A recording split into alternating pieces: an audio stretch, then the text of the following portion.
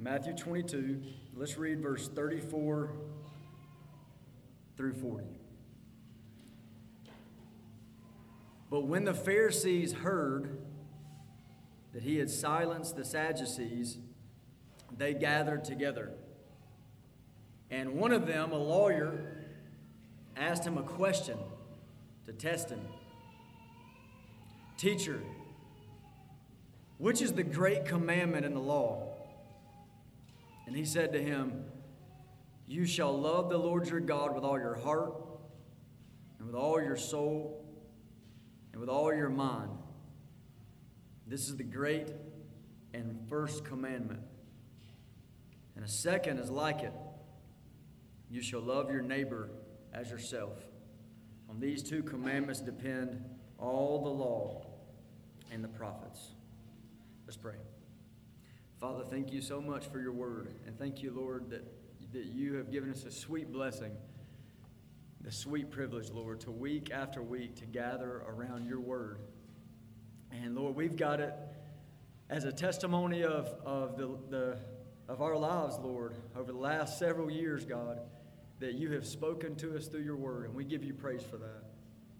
And God, we just ask you to do it again. Lord, we want to live before you as men and women of integrity, as those that fear you and tremble at your word and love you. So, Lord, you're the one we're here to worship. And we want to hear from your word. Please help us. Help us to see. Give us eyes to see and ears to hear. In Jesus' name, amen. Okay, let's remember a little bit about the context here. So Jesus is in the middle of a lot of conflict. A lot of conflict. If you remember, if you start back in verse 15, it says that the Pharisees began to plot. They got together to plot a way to entangle Jesus in his words. And they gave it a shot, and they failed. And then the Sadducees gave it a shot, and they failed. And now here's round 3. So here's the third attempt to test Jesus and entangle him in his words. And that's what we just read. That's what we just read just a moment ago. I think one thing that's very clear is that Jesus is not afraid of conflict. He's not in any way afraid of conflict. I believe most men would be intimidated to silence if they face these circumstances. He's got the Supreme Court of the Jewish nation coming at him. The Pharisees, the Sadducees, the Sanhedrin, the greatest scholars of the day are coming to Jesus to try to silence him, entangle him in his words. And most men would be quieted by that. They'd be intimidated by it.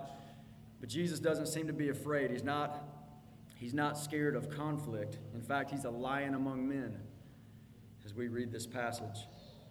And so what we see at the very beginning here is Jesus hushing the heretics. And you see that in verse 34. Read it again. Jesus hushing the heretics. But when the Pharisees heard that he had silenced the Sadducees, they gathered together. So we see here Jesus is the great silencer of all false teachers. Now try to imagine this. I would imagine that the Pharisees, hearing what happened with the Sadducees, as it says here, that he silenced them, that would have been sort of a love-hate thing for them. They would have hated it in the sense that they don't want to see Jesus, stomping people in these debates like this. They don't like that. They don't want to see Jesus prevail. Okay, but they would have hated it in the sense of Jesus is winning. But they would have loved it in the sense of they're getting to see their political enemies. So the Sadducees and Pharisees were opponents of each other, enemies of each other. And they would have loved seeing their political enemies, the Sadducees, getting silenced, getting quieted themselves. So you imagine how many times did a Sadducee, remember that argument we looked at last week where they twisted the scripture and said, whose husband will she be in heaven? How many times had a Sadducee taken that argument to a Pharisee and kind of put him in his place? And then here the Pharisees are watching Jesus, and Jesus has a biblical answer for them, and he shuts their mouth. And I could just imagine the Pharisees over there with a little bit of joy taking notes. This is how we'll answer the Sadducees in the future. Now, something I believe we can take away from this, of Jesus silencing false teachers, is this. The church is, 1 Timothy 3:15, the pillar and ground of the truth. So the church holds the truth high, and the church holds the truth firm. That's our job. That's what we're supposed to do. And their churches being that is often destroyed by false teachers. And we see that all over the New Testament, warnings against false teachers, these subtle heresies of false teachers that take a church that's supposed to be the pillar and ground of the truth, and they make them anti-truth. Now, that problem is not only the fault of false teachers, but it's also the fault of pastors and members that lack the knowledge and the ability to silence those that would teach false things, that would be heretics. One of my prayers, as I've kind of studied through Matthew 22, and we've been meditating on this together, one of my prayers is that God would bless us as a church. He would grow us as a church with this sort of Christ-like intolerance towards heresy. That we would be like that we would grow in that, so that our church continues on to be a pillar and a ground of the truth. Now, there's a qualification. You can go read Revelation chapter 2, verse 1 through 4, and Jesus commends the church at Ephesus, and he rebukes them. And the way he commends them is several things, and one thing that's, it's not a very popular commendation in our culture, but a commendation he gives is I commend you for this, Jesus says to a church, I commend you for this, that you will not bear those who are evil, and you tested those that say they are apostles and they're not, and you found them to be liars. Man, that's a good quality in a church. To not be able to bear that evil, and to test those that say they are apostles, or to test teachings and to find out lies and heresy, so that the church can continue to be the pillar and ground of the truth. So that's been a prayer of mine, that we would be that as a church. And then one thing that our passage brings in today, and again, go back to Revelation 2, not only that we would find out the false teaching and expose it, but the thing that church got rebuked for was what? Do you remember? They abandoned the love they had at first. And our passage today is going to push us in that direction. You see Jesus as the one that exposes false teaching, and yet you see Jesus as the one calling us to love God and love your neighbor as yourself. So you got the Sadducees are silenced, verse 34. And then it says the Pharisees, what do? Look at it right there. It says they're gathered together. They do a little huddle. They gather up. It's the same thing in verse 41. So after our passage, after Jesus deals with this third attempt, verse 41 is going to say, now while the Pharisees were gathered together. They're going to gather together again. And it was the same thing back in verse 15. They were gathered together plotting how to entangle him in his words. This really is a beautiful visual here. That here's Jesus, and you've got the scholars of the day, the religious leaders of the day, and it's like the whole passage, they keep gathering back up. How can we stump this man? How can we embarrass this man? How can we discredit this man? They keep gathering up, but they can't do anything about it. It's a beautiful picture, and you can't help but think of Psalm 2. If you remember Psalm 2, why do the nations rage? Why do they plot in vain? That's what this is, vain plotting. It's vain because it's Jesus they're plotting against. Why do they plot in vain? Why the rulers gather together against the Lord and against his Christ, against his Messiah, his anointed? It reminds you of that as you read through this passage. So, verse 35 and 36, we see the lawyer's insincere question. Let's read it again. And one of them, so one of those Pharisees, that have been gathering together, one of them, a lawyer, asked him a question to test him. Teacher, which is the great commandment in the law? So just think about the plain sense of what is in verse 35 and verse 36.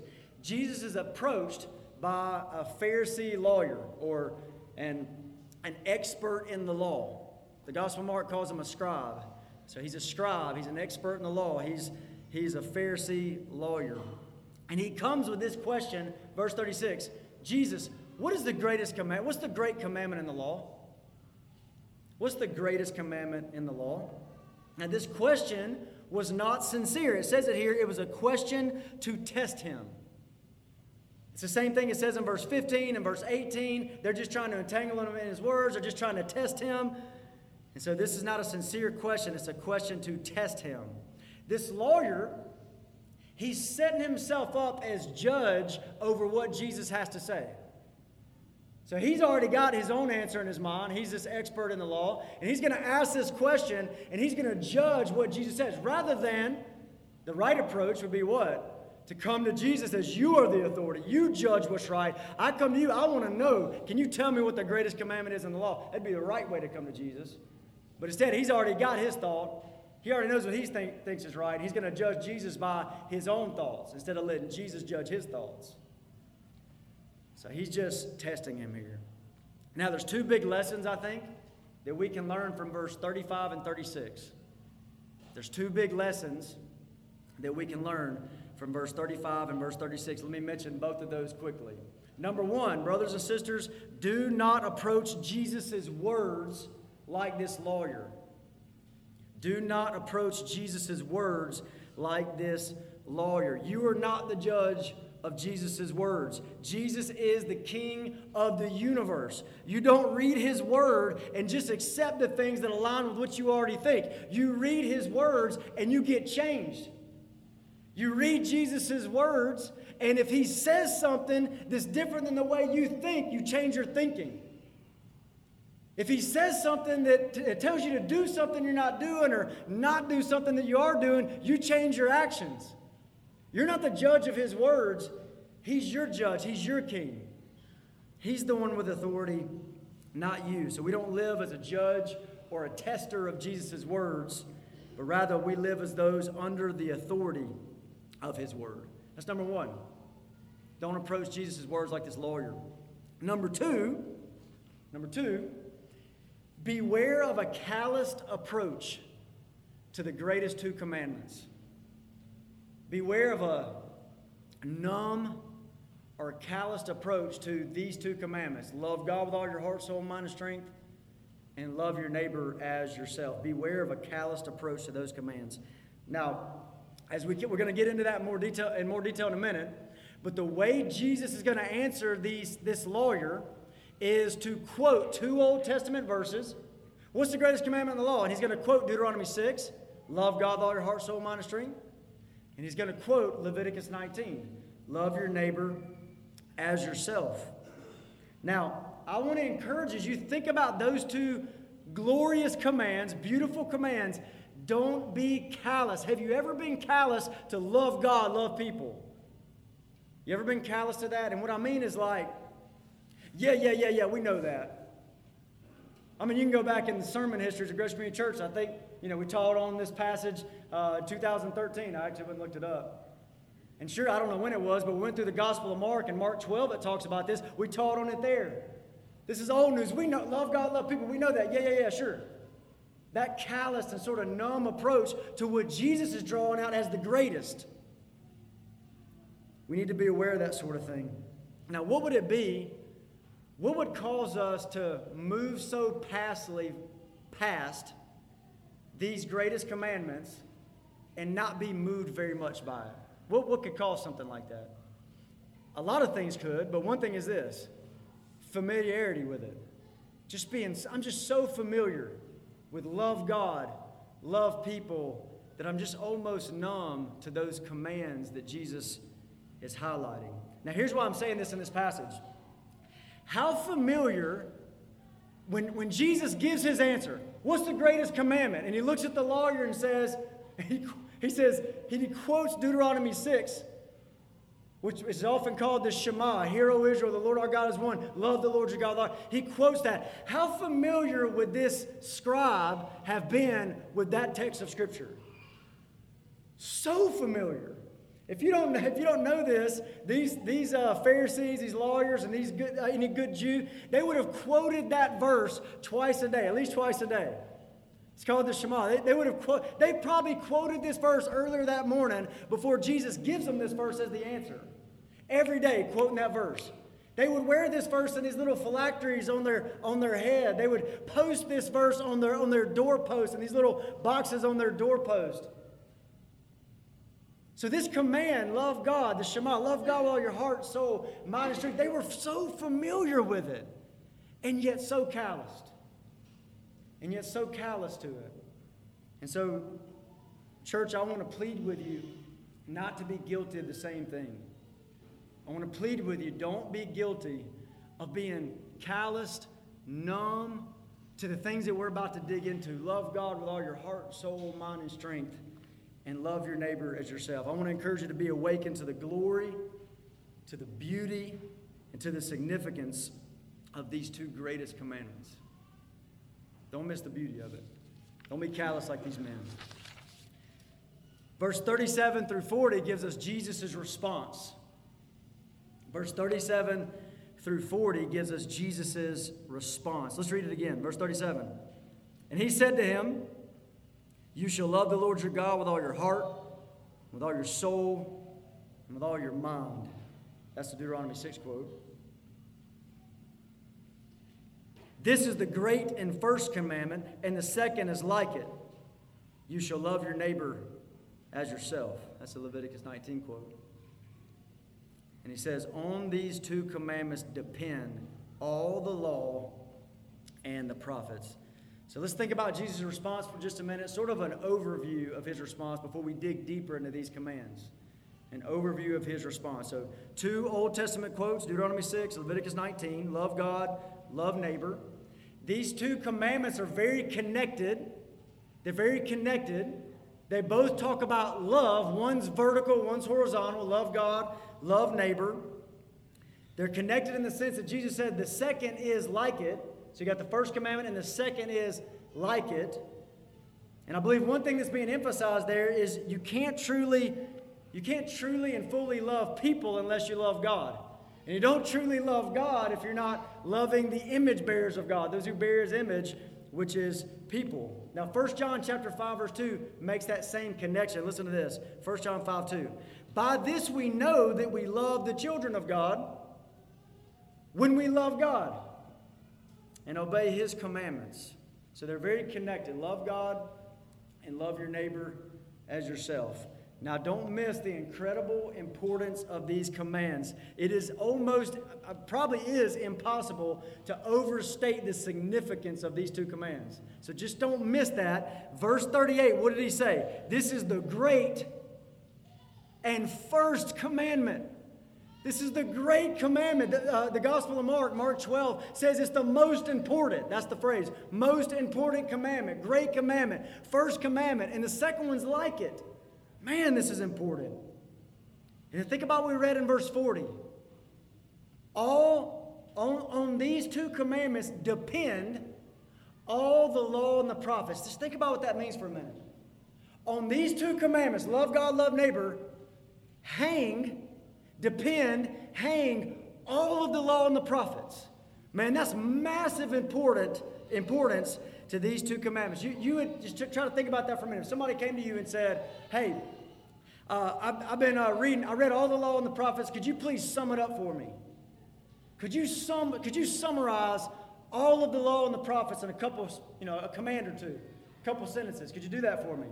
Now, that seems like an obvious answer to you, but only because Jesus had a brilliant answer that has stood the test of time for 2,000 years. But if you didn't know what Jesus said, somebody said, can you summarize the law and the prophets? Man, what would you say? And it shows you the significance of this. Think about that. On these two commandments depend all the law and the prophets. Hang. So those are the two commandments, and hanging off of those two commandments is all the law and the prophets. That means that these two commandments are not an afterthought summary. It's not, okay, here's thousands of years of the law and the prophets being written, and then, afterthought. I wonder how we can summarize it. Love God, love neighbor. It's not that. It's a forethought. It's God says, I'm going to create a people for my glory that love me and love people. Boom, 1,000 years, law and prophets being written. Man, it's glorious importance, glorious significance in these two verses. And I say that and I emphasize that because we really do have a sinful tendency to miss the forest for the trees. Luke 11:42, woe to you, Pharisees! You pay tithe of mint and anise and cumin. You do the little thing, but you neglect the weightier matters, and it mentions the love of God. You do the little thing, you miss the forest for the trees. You do the little thing, and you miss the love of God. We have a sinful tendency to do that. So brothers and sisters, don't be like that church, the church at Ephesus we talked about a minute ago, Revelation chapter 2. They did all kind of stuff right, and yet they abandoned love. Don't be like the church at Corinth. Did all kind of stuff right. And he says in 1 Corinthians 13, verse 1 through 3, you can literally move mountains with your faith and give your body to be burned. But if you have not love, he didn't say you missed it a little bit. He said you're nothing. You're nothing. Massive consequence to missing these two commands. So please, this is just my plea to not take it lightly. Don't be callous to these two commands. Okay, let's give a deeper dive into the greatest commandment. Verse 37, you shall love the Lord your God with all your heart, with all your soul, and with all your mind. Now, the first thing we need to do is consider what love is.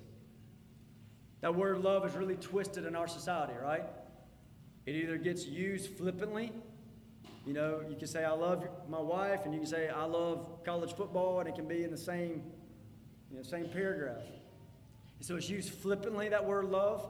It's misused, it's abused in all kind of ways. So we really need to understand what this word love means. Now, to get a definition of love, I actually want us to go to another place in Scripture, 1 John. You can go there with me. 1 John chapter 3. And we're going to look at verse 16 through 18 to get a definition of love. And then turn it and say, what should we do towards God? What should we do towards our neighbor? 1 John chapter 3, verse 16 through 18. Now, I think you see, as far as the definition of love goes, you see three parts to a definition here. Three parts to a definition. Number one, love is to lay down your life for someone else. Love is to lay down your life. And I see that in verse 16.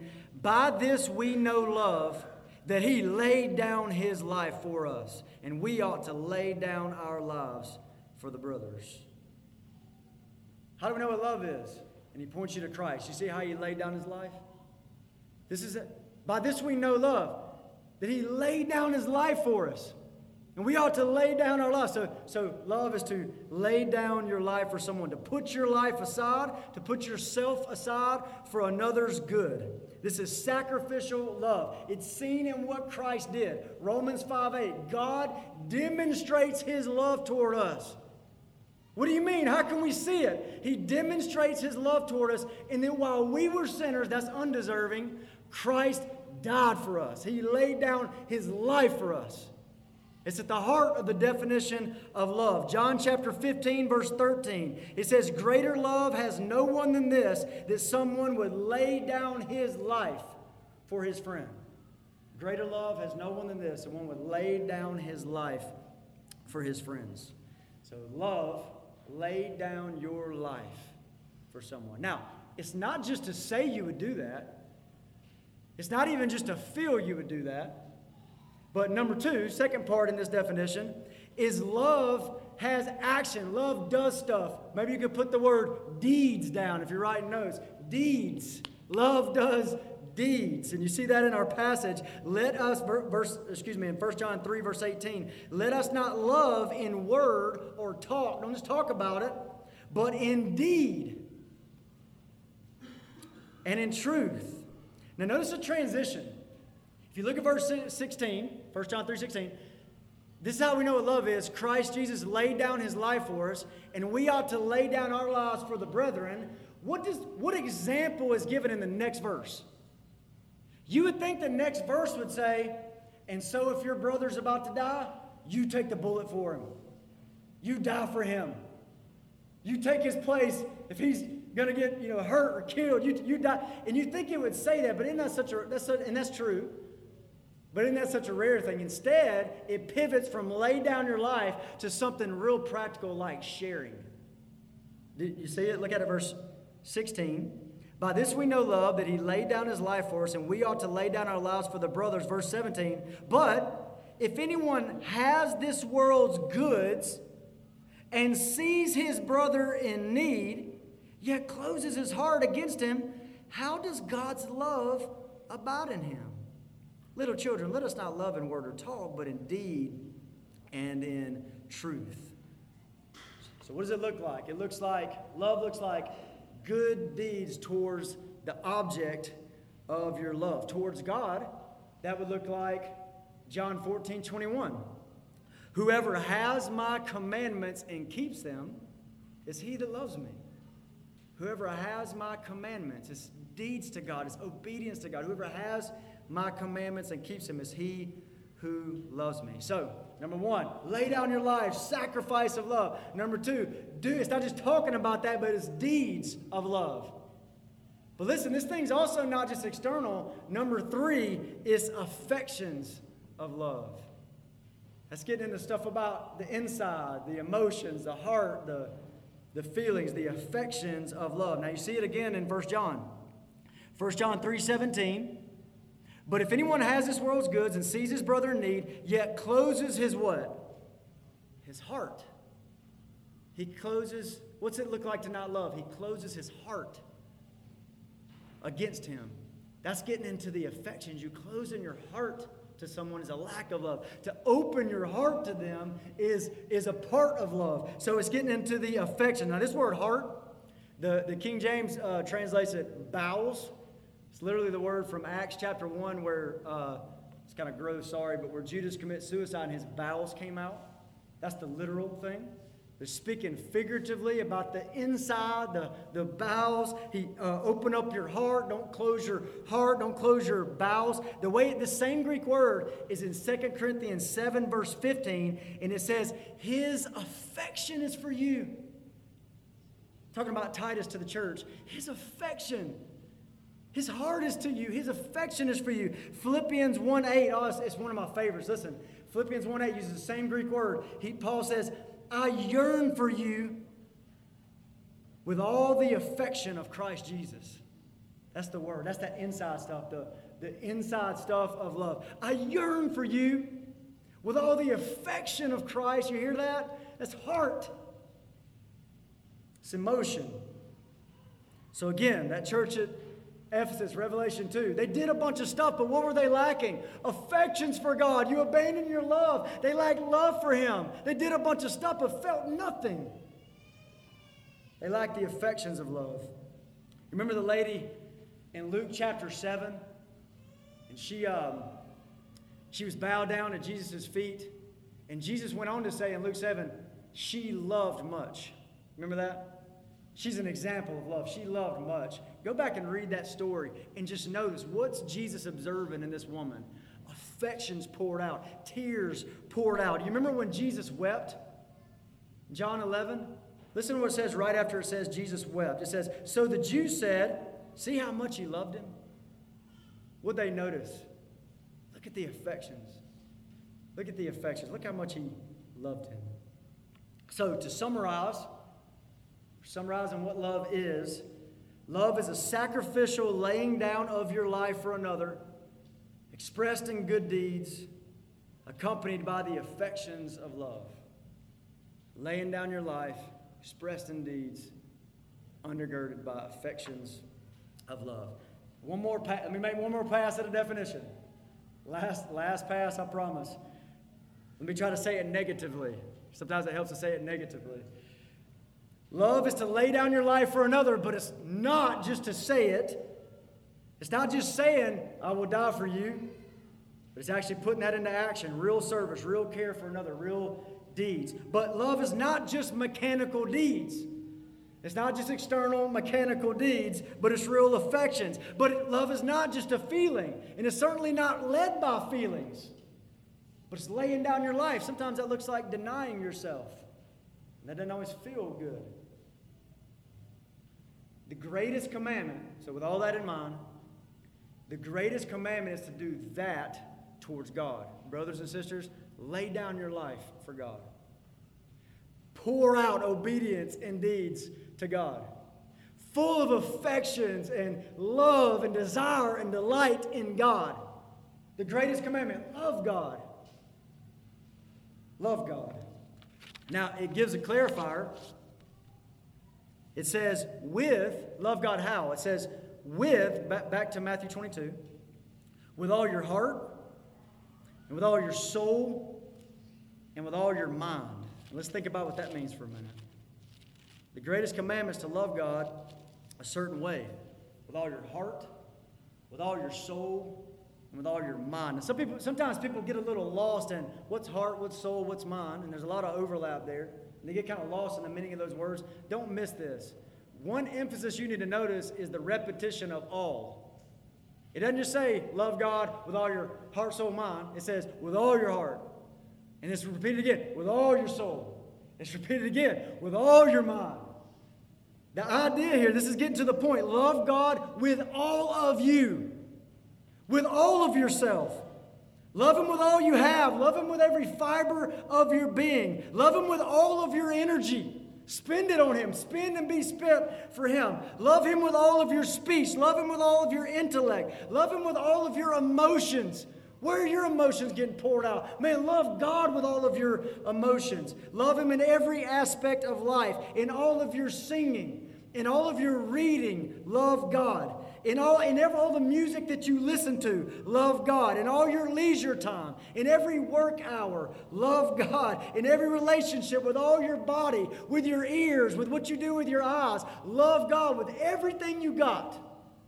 That's the picture. That's the greatest commandment. Love Him with all that you have. Don't be a divided person. Psalm 86, verse 11 and 12. It's a prayer. God, unite my heart. You've heard me say that before. It means, God, don't let me be a divided person. Don't let me have a divided heart. Where this is the little block where I worship you and I give it to you, but all this is my own. Don't let me be a divided person. Unite my heart, God, to fear your name. Next verse says, with all my heart I give thanks.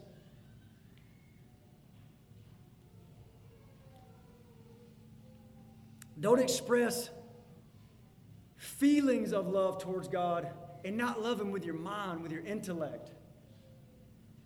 Don't just love Him with your mind and your intellect and show that in the Word of God and know a bunch of stuff and yet be cold like a corpse. Love Him with your feelings and emotions and affections. And don't do those things and just sit on your hands and do nothing. Love Him with your deeds. I want you to get to feel what you're being called to here. Love God with all your heart, all your soul, and all your mind. Now we're about to move to the second greatest commandment. But before we do, I want to encourage everybody here to examine yourself. Examine yourself now, but maybe even more importantly, as we leave here, maybe sometime today, sometime this week, take time to get alone in a quiet place with an open Bible and ask God to help you examine yourself here. Do you love God? Do you love God? You know, the angels are looking on, right? Scripture tells us that. Salvation, which the angels desire to look into. So the angels are looking on. And when the angels look on and they look at your life, do they think, man, that's a man that loves God. That's a woman that loves God. Look at his tears. Look at their actions. Look at their singing. Look at their obedience. Look at their affections. Man, they love God. Is it evident to the angels that you love God? Examine yourself in that. Let's go to the second greatest commandment. A little deeper dive here.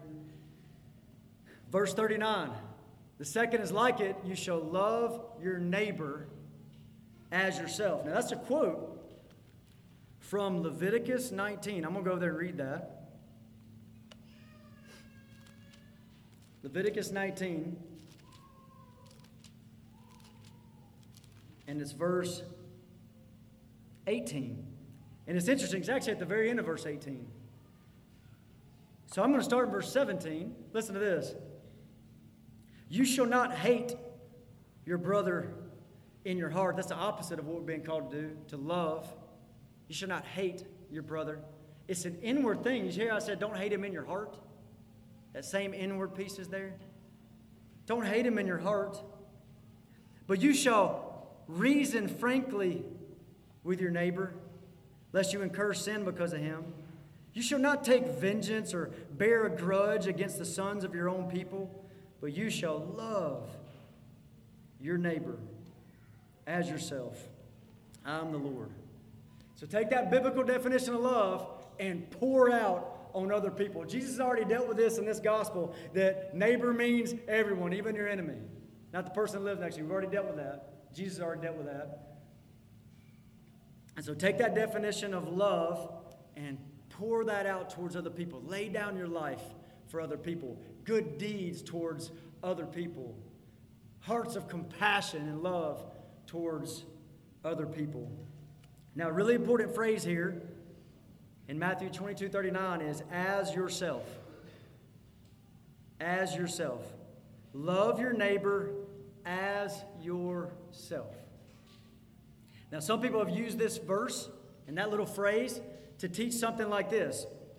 You have to learn to love yourself before you know how to love others. And so it ends up twisting the verse to mean something like, love your neighbors yourself. And you walk away with, focus more on yourself. So it's a false idea. The commentator David Turner, he said this about it. I thought it was good. I'm going to read it to you. This verse assumes that one will instinctively love oneself. That instinctively word is important. You will instinctively love yourself. Okay? Then he says, psychological jargon about the necessity of loving oneself as a prerequisite for loving God and one's neighbor turns the biblical pattern on its head. And I agree with that because we got scripture that says things like, they love not their lives even unto death, or deny yourself. It's not a call to love yourself, but that love for self, that care for yourself is instinctive. Okay? And Jesus uses that, and in Leviticus we see it being used. God uses it to say this is how you need to love others, with that powerful, instinctive self-care that's already in you. Let me try to explain that. We all have a natural instinct to care about and care for ourselves. And this command is saying, bend that toward others. As much as you would care about yourself, you don't have to think about it. You just do that naturally. As much as you would do that, pour that out on others. Now, forgive me, but I want to read a little bit longer of a quote here. And this is from John Piper on this subject. And I just thought it was good, and I feel like I couldn't say it better myself. So here it is. This command, love your neighbor yourself, it seems to demand that I tear the skin off of my body and wrap it around another person so that I feel that I'm that person. And all the longings that I have for my own safety and health and success and happiness, I now feel for that other person as though he were me. You understand that? That's so natural. You've already done 100 things this morning, maybe more, that was self-care. You didn't have to think about it. You didn't just brush your teeth. I hope you did. Most of you probably did. You just brush your teeth, Why? You care for your own teeth. You care about how you care about how your breath smells. You talk to your friends, You just do stuff like that, You wore certain clothes. Either you dressed for comfort or you dressed to look good. Either way, you did it. It was for your own self, right? And you just naturally do that. He's saying, take that natural, powerful instinct you have there, and man, just as much as you care for yourself, care for others. Love others. Listen to how John Piper goes on. As you long for food when you are hungry, so long to feed your neighbor when he is hungry. As you long for nice clothes for yourself, so long for nice clothes for your neighbor.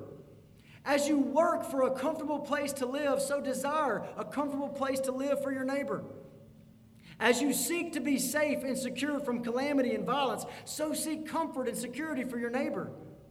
As you want your life to count and be significant, so desire that same significance for your neighbor. As you work to make good grades for yourself, so work to help your neighbor make good grades. As you like to be welcomed into strange company, so welcome your neighbor into strange company. As you would that men would do to you, do so to them. Man, that is at the heart of it.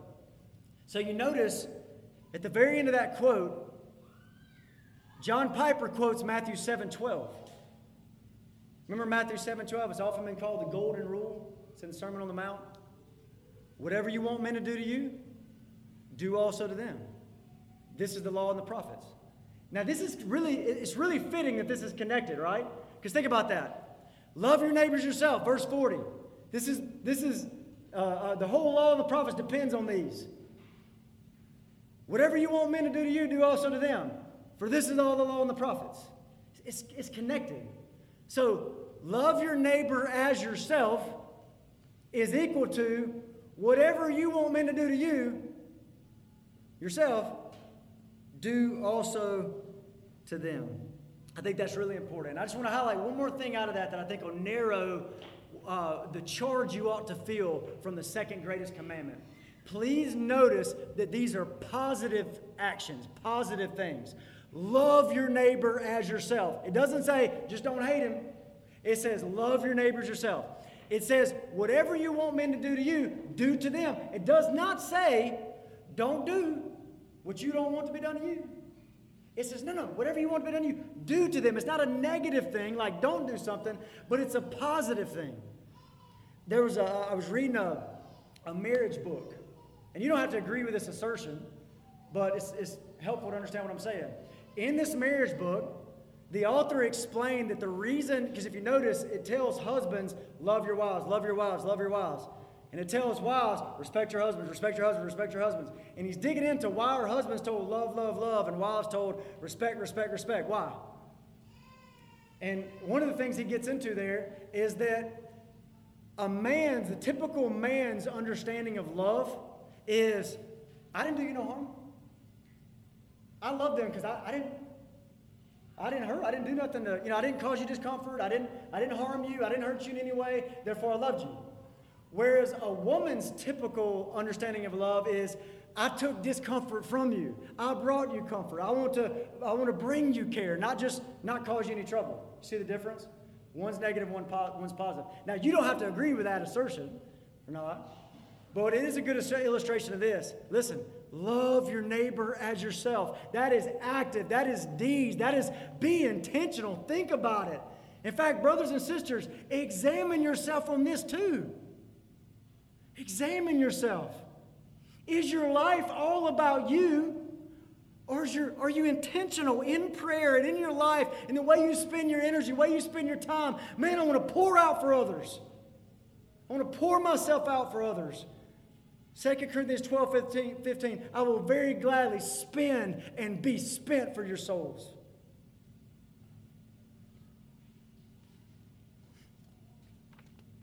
I want to encourage you to examine yourself in that. It's of massive importance. It's the second greatest commandment, like the first. If you disobey this, it's massive consequence. You can move mountains. You can give your body to be burned like a martyr. You could bestow all your goods to feed the poor. I'm quoting 1 Corinthians 13 here. But if you have not love, he says you're nothing. Man, it's massive consequence. Don't miss this. Examine yourself. Last thing I want us to do is talk about more application of this. Now, the application ought to be pretty simple, right?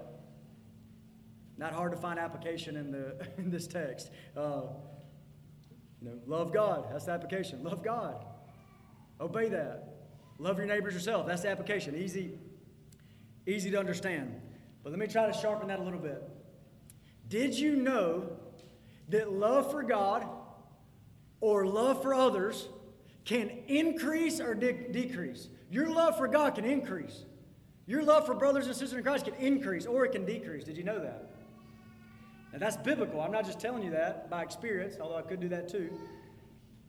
But that's biblical. 1 Thessalonians chapter 4, verse 9 and 10. He's calling them to brotherly love. He says, I know you already have that, and I'm going to encourage you to excel in it more and more. So that's love for each other, accelerating more and more. 1 Thessalonians 4, 9, and 10. Matthew 24:12 says, the love of many will grow cold. Do you know that your love could grow cold? It can decrease. Or the verse I keep referring to, Revelation 2:4. They abandoned the love they had at first. It can decrease. It can increase. Now, if you know that, then there's some important things that follow. And I want to close out our time by trying to answer these questions, okay? And really, it's just kind of a group of questions that are getting at the same thing. I want to try to answer these questions. How do I increase, if I know that love can increase, how do I increase my love for God and others? I want to grow in this. Or another question. Man, my love is so cold right now. My love is so cold. How do I provoke myself to love God and love others? My love feels so cold. How do I provoke myself to love? Or one more. My love is burning hot right now for God and for people. Man, it is. How do I keep it from decreasing? How do I keep it from diminishing? How do I do that? And so really, I want to give answers to those kinds of questions. How do you increase your love or keep it from decreasing? And I want to do that by giving you 4 practical applications or 4 practical to-dos that should help you to provoke yourself to love. They should help you to cultivate your life so that in your life what you're growing is a heart that loves God and loves people. So these are some cultivation practical to-dos. Number 1, brothers and sisters, this is the practical. Number 1, strive to see the love of Christ. So you got, love towards God. We love God. Love towards others. But what about God's love towards you? Let's talk about that for a minute. I need you to be able to do this command to love God and love others. You need to see with your spiritual eyes His love for you. You need to see it. You need to strive to see it. Now listen carefully to this. Listen very carefully. Love God and love people is not the summary of Christianity. Love God and I know that's a popular thing to say. Christianity is just all about love God, love people. No, it's not. That's the summary of the law. That's what our passage tells us. So love God, love people is not the summary of Christianity. It's not just all about love God, love people. But you know what it is all about? It's about God's love toward us. It's about Christ's love towards us. That's what it's all about. That's getting closer to the heart of the summary of the gospel. Jesus' love for us in the gospel. Now, I don't want to just say that. Listen to this. This is 1 John chapter 4, verse 9 and 10. Listen. In this the love of God was made manifest among us, that God sent His only Son into the world so that we might live through Him. God's love manifests through Jesus coming to save sinners. Listen to this. In this is love. Not that we have loved God, but that He loved us and sent His Son to be the propitiation for our sins. And this is love. Not that we love Him, but that He loved us and sent His Son to be the wrath bearer for our sins. Man, that's getting to the heart of Christianity, not love God and love people. In other words, the message that is of first importance, according to 1 Corinthians 15, 1 through 8, the message that's of first importance, most important message, is not the command to love God and love others. It's the announcement that Christ has loved you through the cross. That's the most important message. So your love, and here's what this means. Here's why I'm saying this. Your love for God, greatest commandment. I'm not saying it's not important. It is. But your love for God is a reflex. It's a reflex. We love, 1 John 4:19, because what? Because He first loved us. Our love is a reflex because He first loved us. If you could just see His love for you, man, your heart would pour out in love for Him. You want to provoke yourself to love for God? You need to see the love of Christ. You need to meditate on the gospel. Dig into the Word. See who Christ is. See what He's done. And do it throughout your entire life. You'll be doing it through eternity. And grow in your knowledge of the love of Christ. And you'll grow in your love for God. Now, your love for others is an imitation. Ephesians 5:2 says, walk in love as Christ loved us. Our love for each other or for others is an imitation. The degree to which you can see the love of Christ gloriously is the degree to which you will love others. So the practical exhortation here is, brothers and sisters, see the love of Christ. And the more you see it, the more you'll love like Christ.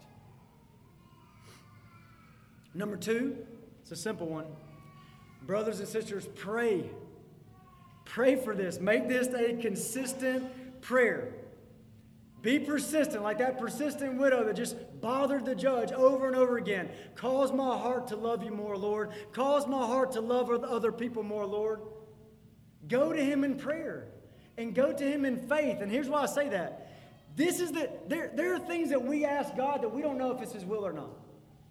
But there's some stuff that we bring to God in prayer, and we know this is His will. So we pray in absolute faith. Don't you know that God wants to increase your love for Himself? He wants to increase your love for others if you're here and you're in Christ. So go to Him in faith. This is the kind of prayer He answers.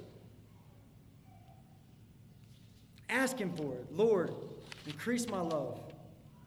Number 3, I want to encourage you to the discipline of submissive Bible reading. The discipline, I'm calling you to a discipline here of submissive Bible reading. And what I mean there is, it doesn't matter how you feel, no matter how you feel, be disciplined daily to read your Bible with an intent just to obey whatever it said. Doesn't matter how you feel. Read the Bible, just be disciplined. Read the Bible with an intent to obey whatever you see there. Don't be led by your feelings, but lead your feelings with the truth. Now, if your love is cold, you need to provoke yourself with God's Word. So it doesn't make sense to say, I didn't read the Bible because my heart just wasn't in it. Well, your heart won't get in it without you going to God's Word. You understand that? You got to provoke yourself with the discipline of the Word of God to provoke yourself to love for Christ. This is where you'll see Jesus. This is where you will see His promises. This is where you'll see His glory. This is how you see Christ, the love of Christ. Now, this discipline is not the ultimate goal, right? I don't want you to just be disciplined but have cold hearts. It's not the ultimate goal, but that discipline of reading your Bible with an intent to obey whatever you see, that discipline will carry you into many seasons of delight in God and love for God and hunger for Him. A prayer I've often prayed is Psalm 119, verse 32.